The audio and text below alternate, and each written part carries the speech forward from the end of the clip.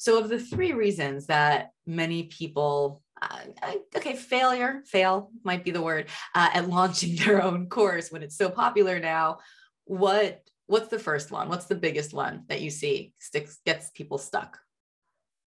Well, the biggest by far is what we call the "if you build it, they will come" fallacy. Right, And because that's not what it is. That's not what it is. You can build it. It doesn't mean they'll come. It does not mean they'll come. And the original line from Fields of Dreams is actually "build it and he will come," which is a whole different teaching. That's right. Like a deer in the headlights or gum in your hair, what got you here will not get you there. Join us as business owners get unstuck in real time on the business building struggles we all share. Welcome to the Business Breakthrough Podcast. And here's your host, Esty Rand.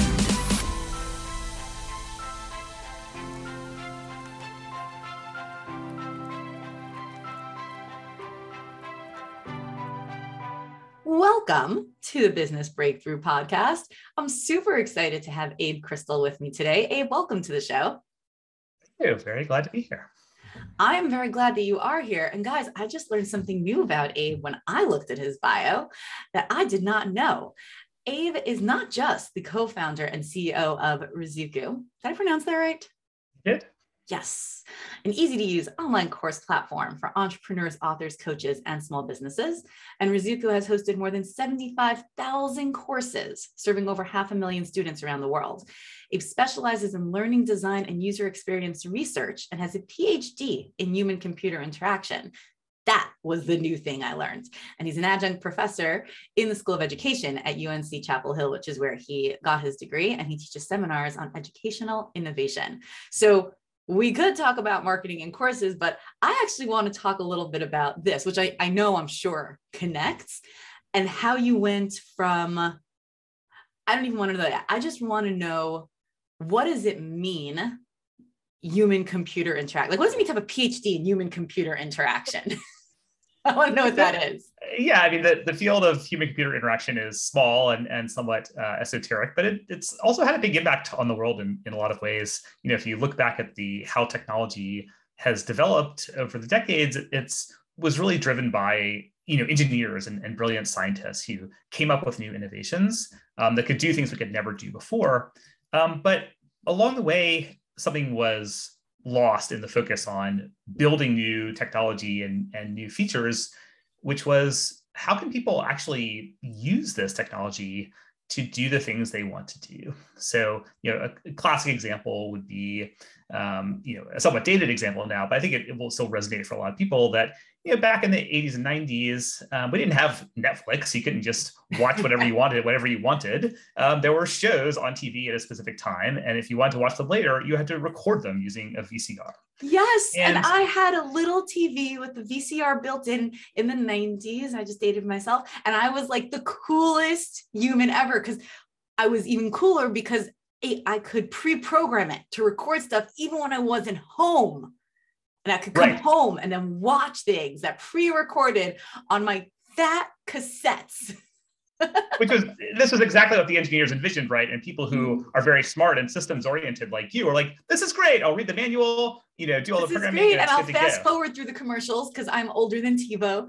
But the running joke at the time was, why in millions of households around America, there's a VCR on the living room shelf that is just blinking 12 o'clock, 24 hours a day, 7 days a week. Yep. Why is this? One of the most basic capabilities of the VCR to tell time accurately and to be able to program things based on that built-in clock. People couldn't even set the clock. It's because little to no attention was paid to how is an average person going to take this out of the box, understand how it works, and set the clock. That's what today we now call user experience. Right. And a lot of those things that go into making a good user experience today in a web app or a mobile app or any experience, they emerge from this academic field of human-computer interaction. That is so cool. I feel like that's human-computer interaction 101. Why do VCRs across the world blink 12 o'clock in the 90s? Exactly. I love that. So how do we go from there to building an online course platform? Yeah, how do we get there?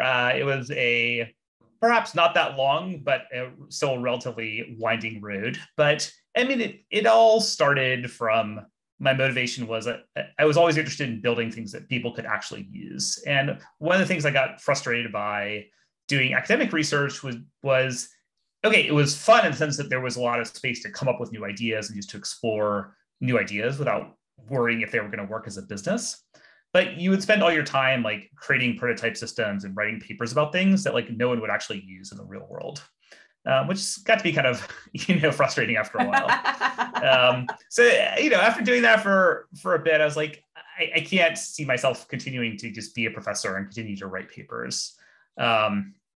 So I tried just being a consultant, like helping companies, make their websites better, make their internal applications better, which is interesting. I got to work on lots of different types of, projects and products, but still it lacked that sense of like focus and ownership. Like I'm working on one specific problem and trying to make this area, better. Mm-hmm. So I always had that itch to build an actual, product that I could be more deeply involved in. The only problem was lacking an idea for what the product would actually do or a problem to solve. Like I want to make something that people will use. Yes. Blank slate. Where to start? What should I make? So that, that left me kind of spinning my wheels for a while, but fortunately, this is where my background in research actually came in handy because decided to just sort of explore random ideas. Mm-hmm. And instead of building something, as an engineer might by nature, I jumped into, hey, how can we research this, right? Mm-hmm. How can we interview people and, try different types of research techniques to understand, is this something people would want or not, or what would be valuable for them? And so, for example, I had some ideas around different types of goal setting tools, basically, that would help people set and achieve personal goals, and scheduled interviews with a bunch of people, did exercises like paper prototyping where we'd show them, mock-ups of directions this idea could take. And it had like no traction, right? Like no one was interested in this. Which was good to know, right? Because we hadn't built anything. We hadn't invested any money in it, really. It was just exploring an idea. But eventually that led us to, by asking people about, goals and so forth, we started getting introduced to like executive coaches. And we started, poking around online, and we found like authors who wrote about personal growth and goal setting, or bloggers who had a whole blog about productivity. And we started talking to those people instead of just to like individuals who might want to improve their goals. And these experts who wanted to, share their content and help other people, they actually had a lot of really interesting needs and problems. And that led us to this world of like, hey, how can we help experts, create online programs or create online courses? Got it. Well, that's cool. So, and this is not to pick on you at all. This is like a curiosity and like I guess, I'm asking you to market yourself, but not really. But there are a ton of platforms out there right now for coaches, consultants, authors to build and launch courses. And there's, like the Cartreverse, where like it does a little bit of everything. Now they kind of all do a little bit of everything, which always annoys me because every program only does one thing really well. I have a data background also, in addition to a marketing background, and every system has, to me, they're all structured kind of like, relational table databases, right? They have one central thing that's like the thing they do really well. And then they add on other stuff. Like, oh, you want to do this here, you want to do this here, you want to do this. But, we've got Kartra, which has like everything. And you've got, an LMS world, learning management systems. You've got Teachable and Kajabi. And there's one more that's like, these are like the mains. What makes Ruzuku different? Why did you create this when the other stuff was out there? What was the thing you were looking to solve for, do different, do better than the other ones? Oh, well, interestingly, we actually, came up with the idea, but essentially independently, and in fact had, early versions of our product before even some of the products that are very successful today existed. So in some respects, the business lesson, might be about the importance of like being first is not enough, right? And we've seen this in other. MySpace knows that. Yeah. It's not uncommon, right? A famous example is like, MySpace had this incredible social network very early on, and yet they were just completely dominated by Facebook Yeah. over time. So like being first is not enough. Right. So we can talk about that kind of business strategy piece if you want, but How long has Rizuku been around? so we launched out of a accelerator here in North Carolina in 2012. That was like our sort of public launch. Mm-hmm. Cool.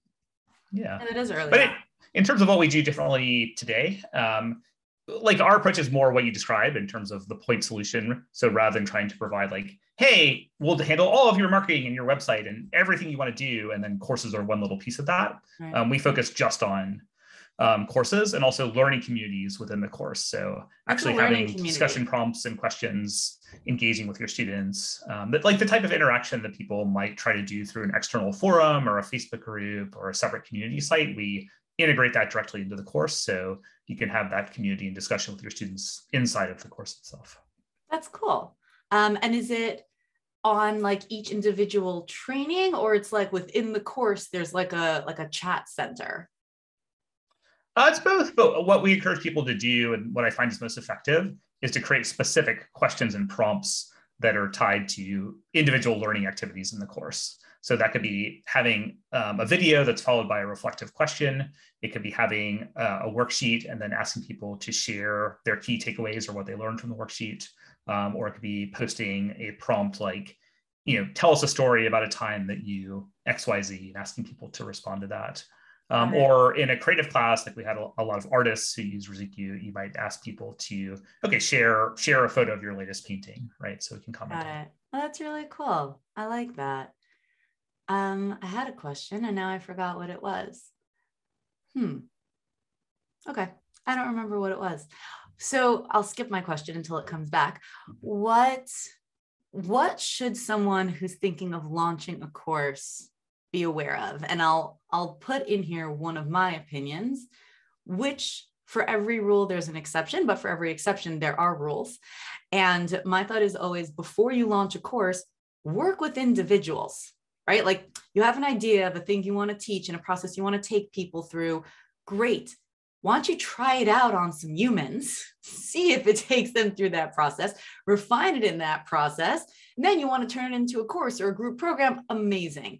And what I'm seeing and hearing today from my own students, my own program participants, is that a lot of them they want to skip that step, right? They think that the group coaching model, right, it's more efficient for their time, they'll earn more money for their time, and they want to go straight to the group models. Have you, what's your opinion on this? Have you seen any pros and cons to both? Like with your subscribers? I think both approaches can work if done thoughtfully and executed well. I mean, I 100% agree that there's great value to working with people one-on-one because that intensive connection allows you to understand their challenges and questions in a much deeper way. And that's really, really valuable. A lot of times when I read books, I notice that the ones I find most valuable and insightful are grounded in that type of deep client experience, as opposed to just putting together a framework based on research and intellectual analysis. Right. I think it's the difference between research-based and experience-based knowledge, which always, and I guess that becomes a very subjective opinion. Like I remember meeting someone once years ago, I think I spoke about this on a different episode, who was writing all these articles on ADD and ADHD parenting. And we've got some of that in our house. And I remember approaching her, I knew her personally. And I was like, it's really cool. And if you don't want my ask, you don't have to tell me, but what's kind of your personal connection to this? She's like, oh, I don't have any, I was just asked to write an article. So I did research and I wrote it. And I remember being I think appalled is a good word. I was like, right. At that, and this is years ago, this is over a decade ago, maybe even more. And I remember just, in my immaturity being like, how dare you write about something it because you read about it. Yeah. How could you do that? Yeah. But you know what? The articles were helpful and they were informative and they were insightful. And so why not? Right. And to each their own, but okay. I totally hear that. Yeah, I remembered my question. Starting with one-on-one client work is great. But alternatively, you can also, do research much in the way that I would do research for, a human-computer interaction project, right? Go out and interview, the people who you would be looking to serve with your course to really understand what are their challenges, what are their needs, what would be bringing them. I like that. I mean, if to you're you in the not first going to place. work with individuals, do a little research on your target, speak to them. If you're working with people one-on-one, that is your research. Yeah. And if you're not, then going out there and doing that. I like that. I remembered my question, one of them at least. In Rizuku, does it have white labeled video hosting? Like, is the video hosting built in? Do you host videos outside it? Does it have a customer support inside? And for all of you listening, I'm not asking Abe just to market himself. I am genuinely looking right now personally to transition to a new platform. So I'm doing my own market research live on the show, and I'll explain why.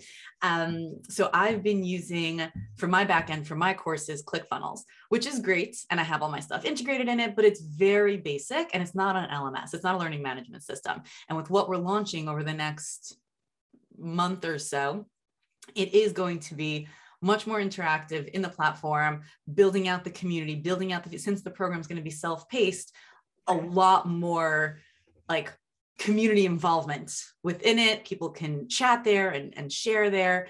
And so I'm kind of just doing my own research, and I've been looking a lot at moving to Kajabi more than anything else. And I know that they have kind of like a Wistia backend, which is what I've been using until now. So that's kind of where my question's coming from.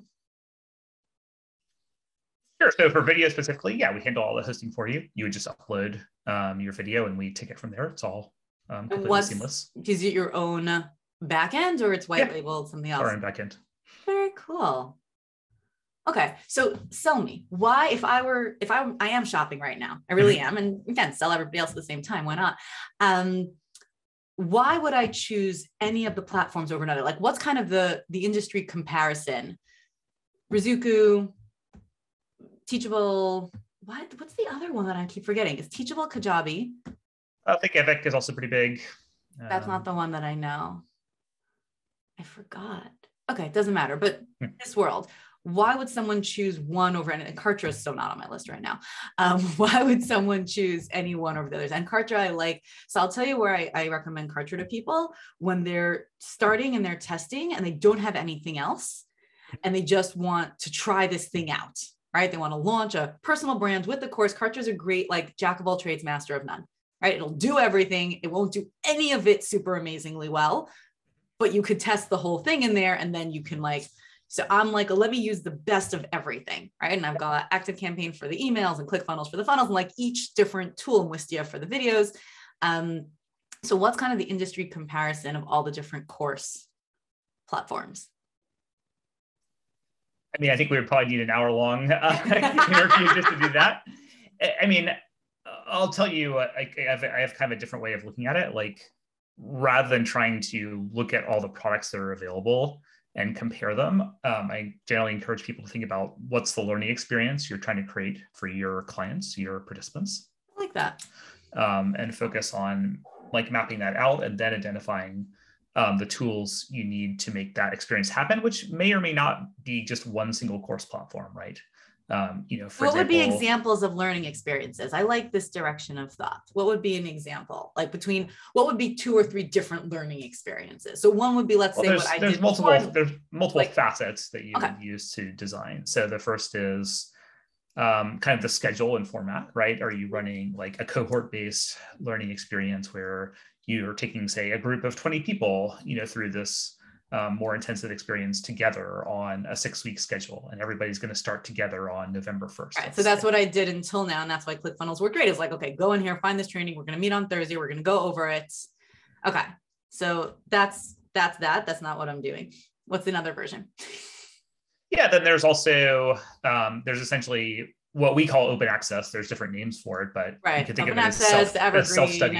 Like basically, you register and you just see all of the course material that you can browse through it at your own discretion.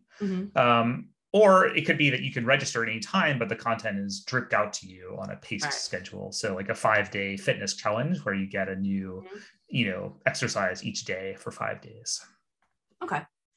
And then based on that, I feel like every tool does all of those though. Some do, some don't. Some have more or less support, particularly for the scheduled type course, a cohort-based course. Right. There's kind of a lot that goes into that. So there's scheduling the release of lessons or modules so that they become available on specific dates. Right. There's also being able to schedule notifications and emails tied to that group schedule. Got it. So I've just used different platforms all linked together for that. There's also like scheduling webinars. So something we do in Rizuku is we provide a hub for all the scheduled webinars in the course. Cool. You can see all those in the scheduled course as well. So like, yeah, they're like, I would say most products will probably support it to some degree. It's just there's a lot of little details to go into it. Got it. And then, so when something is self-paced, so open access, drip or not drip, what would be the pieces, asking for a friend, that someone might want to put in there to engage people more when they're not doing a cohort, when they're not doing weekly coaching sessions? Just, asking for a friend.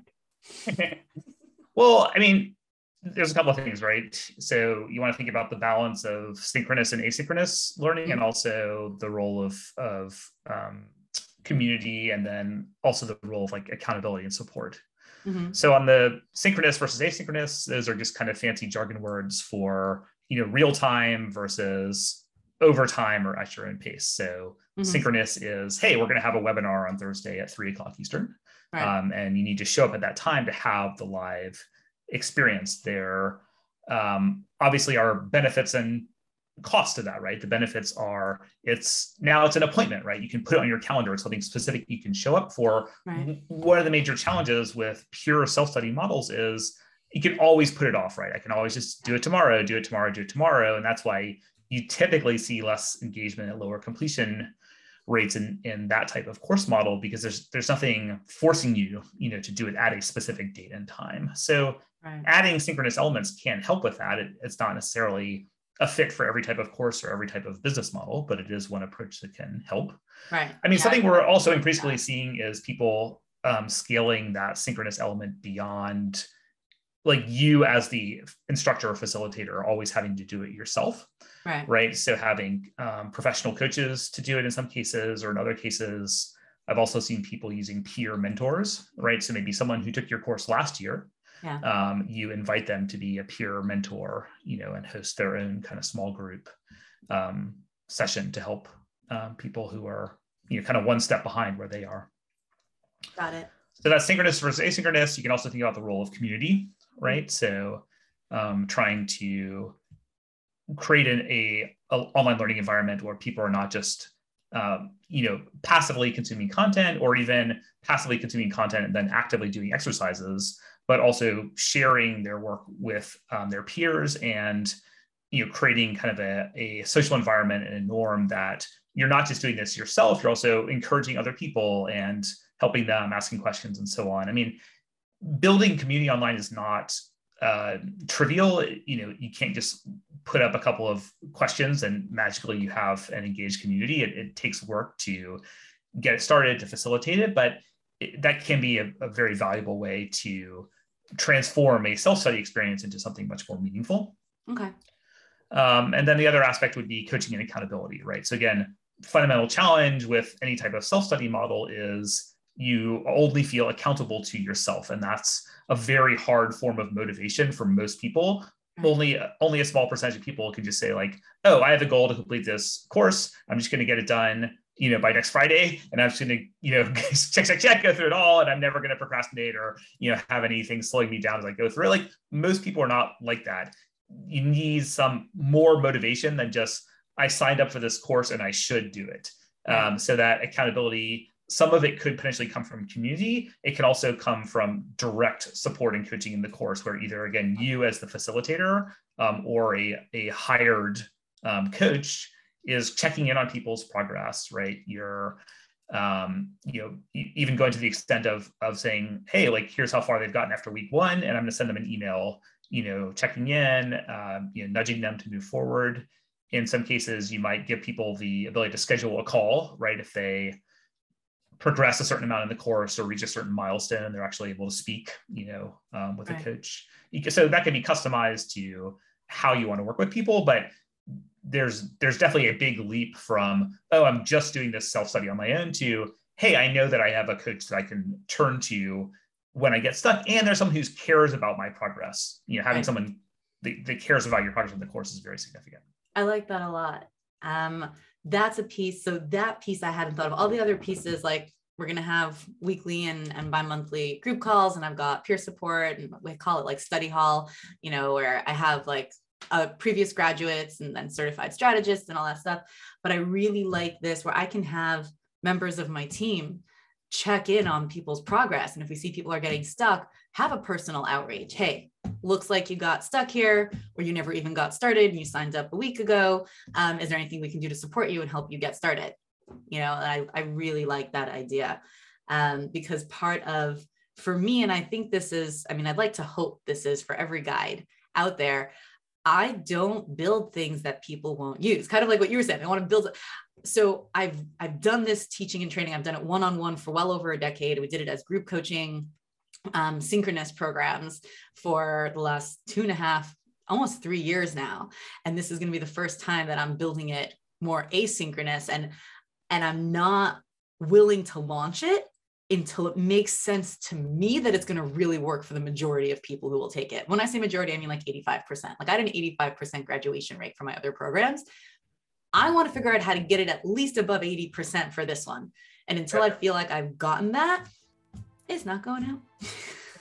So I like this piece. This adds a really nice layer. Thank you.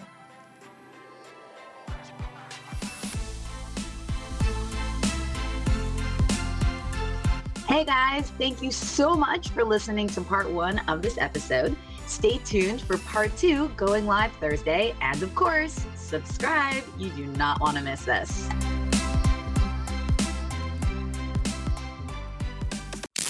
You've been listening to the Business Breakthrough Podcast with SD Rand. If you're looking for a breakthrough in your business, reach out at sdrand.com/breakthrough to be a guest on the show.